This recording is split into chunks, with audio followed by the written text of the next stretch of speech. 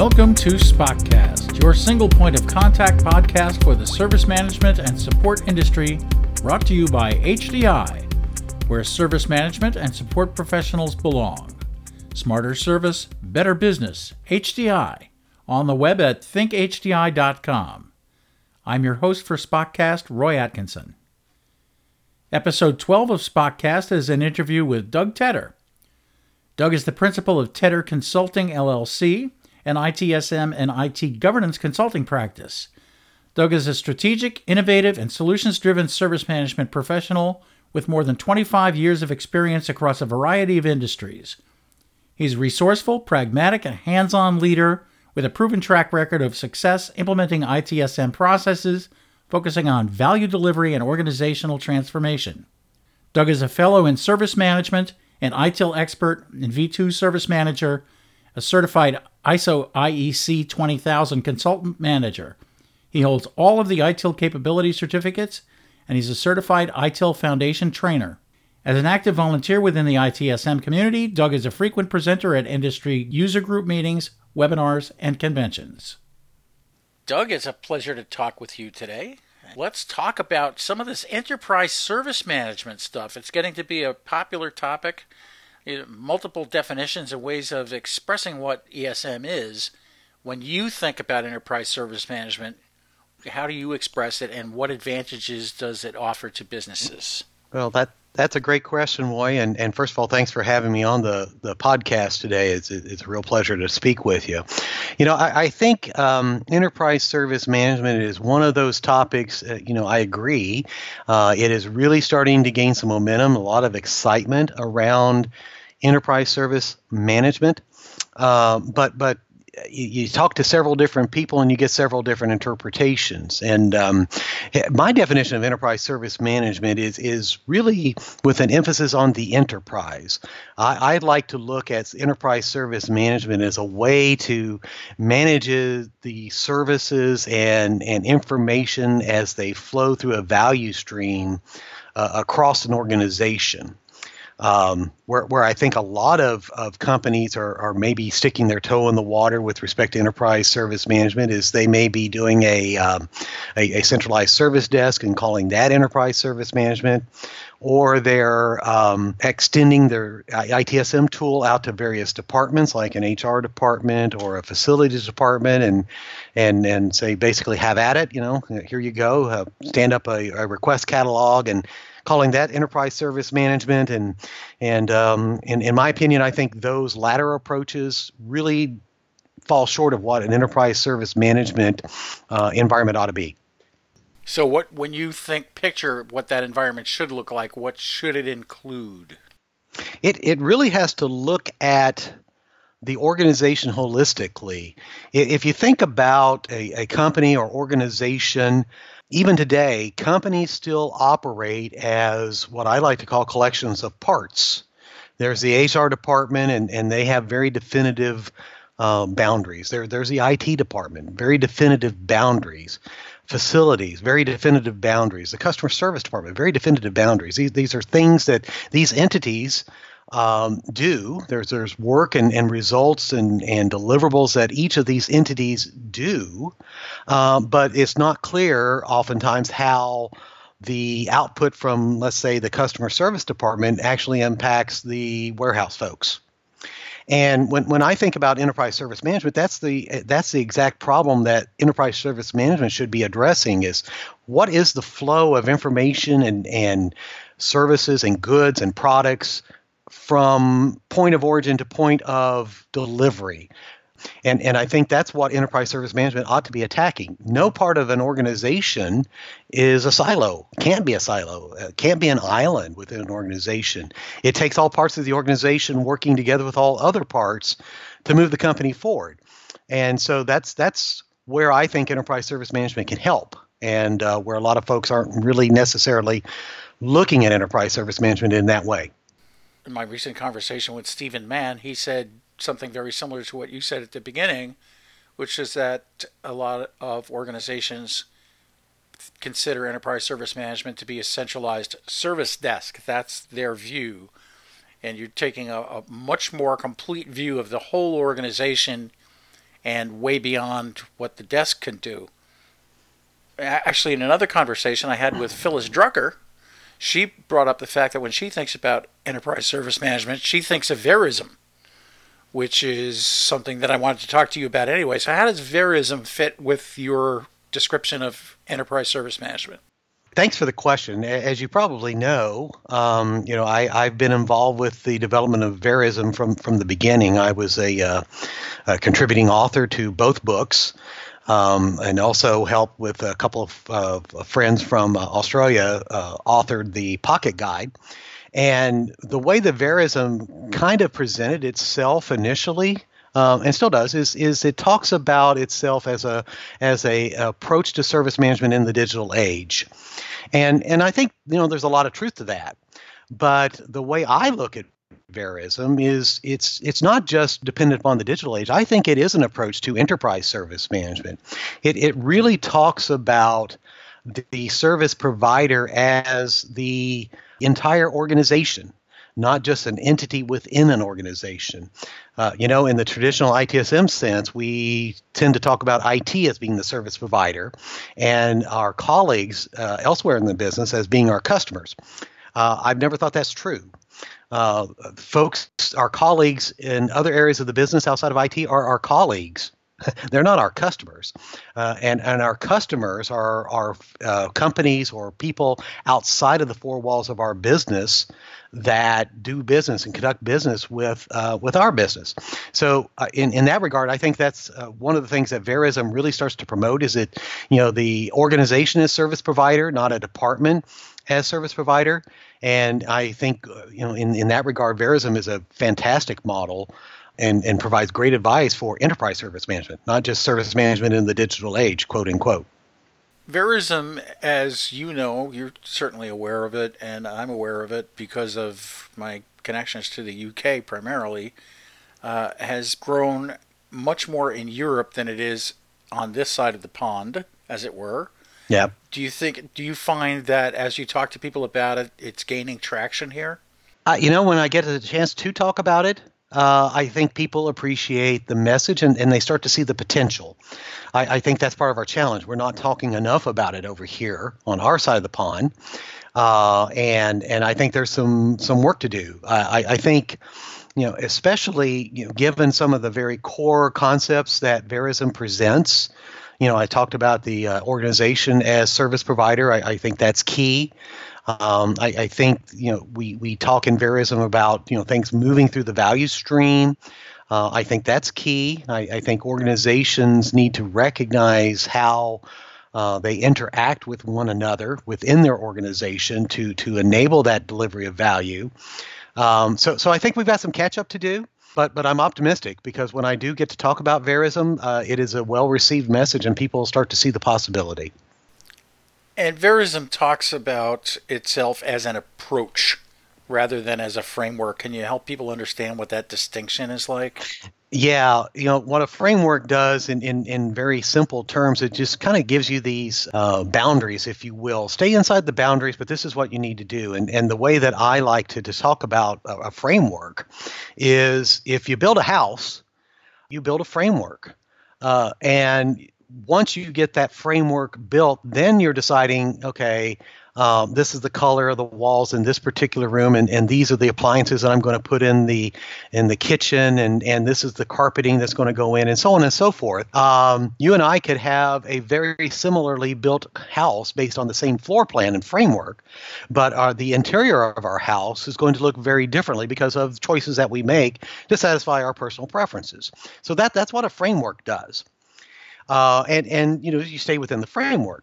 Where Verism differentiates, say that 3 times fast, differentiates itself from a framework is it doesn't necessarily provide that kind of guidance with respect to the walls of the house, using the same analogy. But what it does do is it provides you guidance with how to approach building your house and things you should consider, and other factors, other capabilities that ought to be considered as well.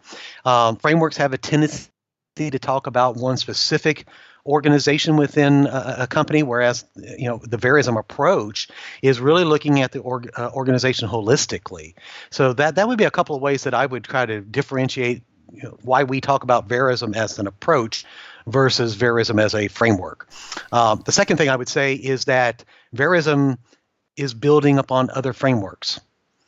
So what I mean by that is if you are a COBIT shop, or you leverage ITIL, or you've done some things with other methodologies, other frameworks, Verism wants to build from there. It doesn't want to reinvent anything that those frameworks are trying to do. So that's the other reason why that we refer to Verism as an approach and not a framework. Thank you for that. I think a lot of people don't really understand the distinction, and that was a very good explanation of what that means. A little bit earlier on, you were talking about how the whole organization has to operate as an organization. And one of the blogs that you recently wrote was about how to defeat silo mentality. Can you talk about that just a little bit? And because it's very easy for us to fall into that. This is what I do. It doesn't matter to me what you do. I do my part of this assembly of services or parts or whatever and pass it on to somebody else who does something else with it, which is an assembly line mentality, as we know. How do you get over that?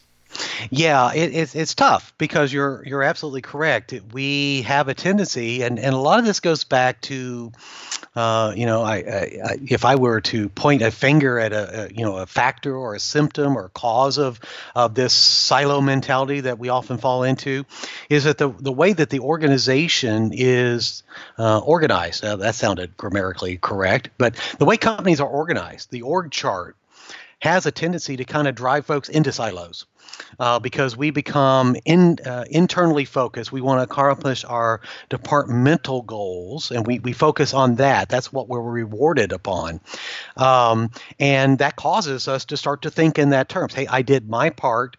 I can't help it what the next person down the line did. And really, that's not my way of thinking about it. So that's not how businesses work. And if I'm a customer of a business, I'm doing business with the business. I'm not doing business with just the customer service department, or if I'm an employee, I depend upon more than just the facilities organization for me to have a positive work environment. HR and other parts of the organization also contribute to that as well. And that's where that's how we have to overcome the silo mentality, is recognizing that the only way that an organization is going to be successful is first to collaborate and communicate. And second, to recognize that together we all succeed. One part of the organization making all of its sales plans and that kind of thing doesn't help when we're having backlogs in manufacturing. Example after example. If I can't onboard somebody into my organization in a timely fashion, the entire organization suffers. Not only just the new employee, but the organization suffers. So we've got to overcome this silo mentality, and we've got to start recognizing that at the end of the day, the customer is doing business with the business, not just with me or my department. Coming from a customer service and service background, I think of how that one point of contact that you have with the organization represents the entire organization to that customer who's outside your walls too, making it exceedingly important that that person represent the company in a positive manner. Yeah, and I think that is, to your point, Roy, I think that is one of the most significant drivers for why we need to adopt this approach of enterprise service management. At the end of the day, I don't want to replace the customer service organization, and I don't want to devalue what they do, because they bring a set of skills typically that you won't find in other parts of the organization, and then they become the face to the company. But if these other things are not in place, that they soon lose credibility. They soon lose the ability to relate to the customer and really make the customer happy. And especially given where we are now in the digital age, the consumer is always on, is always connected. The store never closes, and it just behooves us to enable that customer experience that the business wants to promote and the customer wants to consume. And this is where enterprise service management, I think, can be extremely powerful if done well. I was giving a presentation on metrics at a conference, and I asked a question. I said, if your metrics are in alignment with the goals of your business and you're achieving good success, what is the result of that? And somebody who was sitting right in the front of the room gave me the most wonderful answer, and I've quoted it often. He happened to work for a railroad, and his answer was, the trains run on time. So here he is in a service desk looking at metrics that represent the service desk and knowing that their success means that the trains run on time. So there's the business result. Yep. And it was one of the clearest expressions of the delivery of value across the company that I've ever heard. I like that. Maybe I should. That's a great example, and it's so eloquent, and it's so succinct, but yet it says so much. Okay, Roy, I'm stealing that one. The trains are on time. I like that. I think there's a license agreement you have to sign. Well, okay. Send over the form in triplicate, and we'll get it. There you go.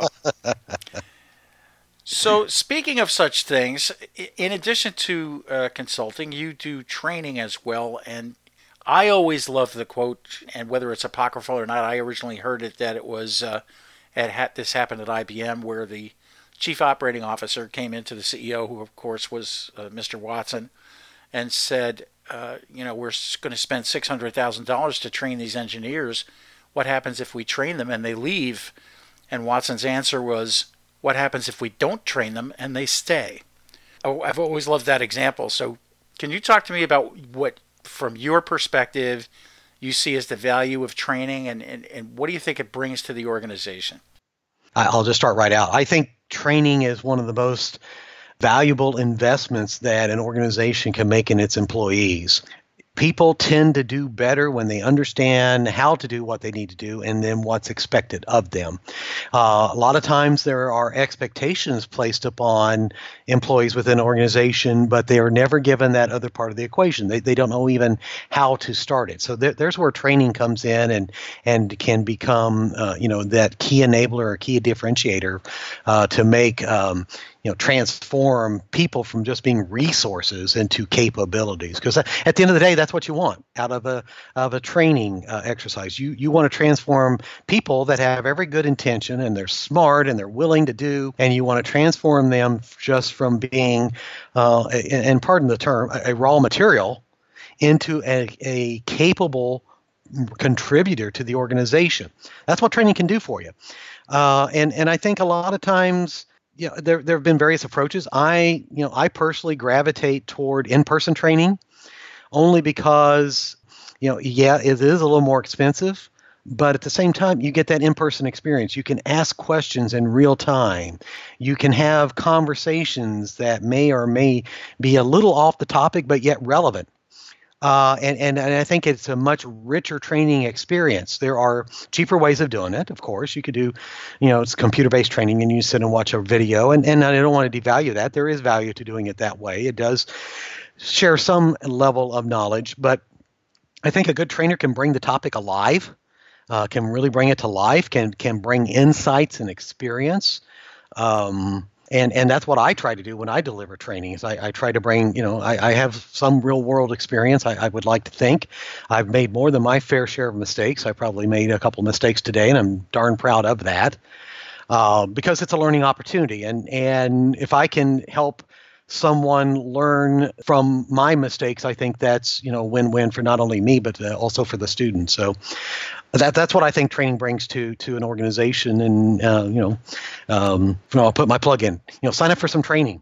And as an instructor, as I was just recounting the story about the metrics answer that the trains run on time, anytime I deliver a talk on a particular topic or go through a workshop with some folks, I find that I learn at least as much as they do, and I'm sure that you feel the same way.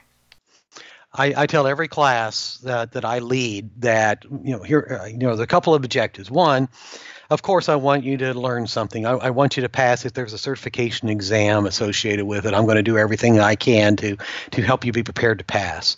But I'm a little selfish in that regard because I've been doing training professionally now for about 10 years. Without fail, I go through a class and I learn something every time. And it's a little selfish, and that's what I tell people. I'm here to learn too.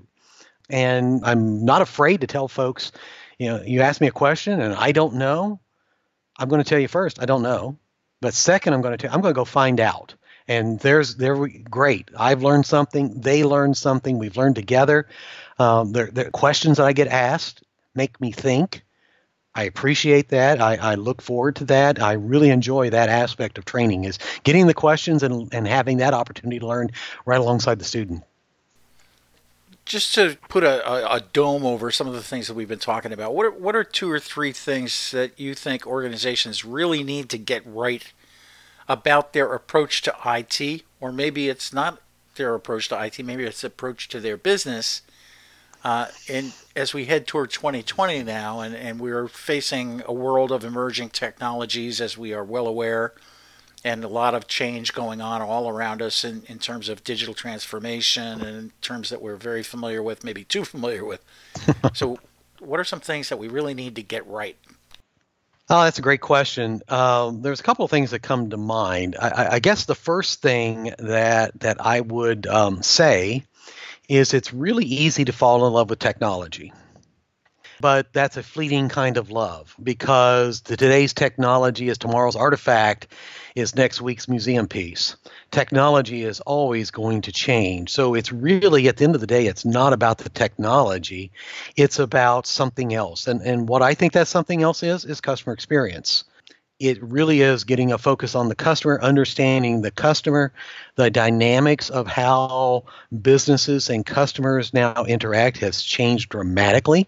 It used to be not that long ago that it was a very one-sided kind of thing. I'm a business. I supply goods and services to a customer. I have a captive audience. And I can dictate a whole lot about that relationship just based on supply and demand. I can increase supply, can decrease supply, but the only place that you can get what I deliver is from me. In the digital age, not true anymore. I can go anywhere, and I can go anywhere within a click of a button. So we really have to, one of the things that businesses must get right is get away from the enamorment with technology, get to what is the customer experience, and how do I serve that customer? How do I know my customer, and how do I get to understand what that customer needs? The second thing that we've talked about for a long time now, but it really is going to come to the forefront, and that's the culture of the organization. Culture is not plug and play. And it becomes imperative upon all parts of the organization, but especially leadership, to communicate values, to walk the talk, set the right expectation, lead by example. What culture do you want your organization to exhibit? Because especially in the digital age, all of us are on the front lines now. Whether we're working in a, quote, back office function or really facing the customer like a customer service representative or something, we're all facing the customer. We have to exhibit that same culture throughout the organization, regardless from where we sit, because that culture, it becomes very evident to the customer what we're about, who we are, what our company values, and if we all aren't exhibiting that, we're going to suffer, and the customer will notice it very immediately and move on. I think the impacts of those two things are really going to make the difference as we head into 2020. Technology, okay, great, it's coming. We're always going to have technology. We're always going to have the latest and greatest of something. That's just the world in which we live. It's not about the technology. I think it's about those other two things. And it's interesting to me that as I do these interviews and as I talk to people at conferences or meetings or whatever, almost invariably the people who are enraveled in technology through their work life, as we are the first to say it's not about the technology. And it's very fascinating to me to see how hard we have worked to get that message across, that the other stuff matters at least as much as the technology, if not far more. Yes. And it's a tough message, I think, and people really need to hear it. Yeah, it just strikes me what would be possible if organizations spent as much time and energy investing in cultural change as they do in other aspects, like purchasing technology or new systems or whatever that is. If they would spend just as much money or an effort on the cultural aspect of this, what would happen to an organization? I think of the possibilities, and I see such a positive outcome for a company that will do that. And I think that positive outcomes for organizations and businesses and universities and all the different types of organizations that we deal with is what we're all about, right? That's what I think all of us in this industry really want to see happen, is that there's success. And if it happens to involve technology and information and the flow of information, so much the better, because that's the currency in which we deal. Yeah. But I think all of us are focused on that eventual success, and it's intriguing to see how much momentum there is, I think, within the industry towards driving that business success, and I hope that message is coming across. Yeah, I hope so. I think it's critical for especially the service management and the support industry, that's the attitude that we take, because I think the successful IT professional will take that attitude, and those that don't embrace that kind of approach will soon find themselves on the outside looking in. And that may be a little harsh, but I truly believe that. I think you are probably correct, and it's a fascinating world right now. It's changing rapidly, and we're happy to be part of it. I think both of us. Oh yes, oh yeah. I'm having fun, and that's always my litmus test. Am I still having fun? Absolutely. I'm having more fun than ought to be allowed by law. Well, I certainly thank you for your generosity with your time, Doug, and I appreciate your talking to me. And you'll be at the HDI conference in April. Yes. April 7th to 12th, and you'll be giving actually a pre-conference workshop on incident management. Yeah, so I'm looking forward to that. We'll have 2 days to talk about incident management and its importance, and how to make your incident management process the most effective going forward. So I'm really looking forward to it. So if you haven't signed up for a pre-conference workshop and you're coming to conference in April, have a look at the incident management pre-conference. I'd be happy to have you in the conference or workshop, and I'd look forward to meeting you. That's super, and I look forward to seeing you in Orlando then, Doug. And I want to thank you again for being with us on Spotcast. Thank you, Roy. My pleasure. Thank you for listening. For more about HDI, visit us on the web at thinkhdi.com and see Support World for great content. I'm Roy Atkinson, your host for Spotcast. Have a comment or question?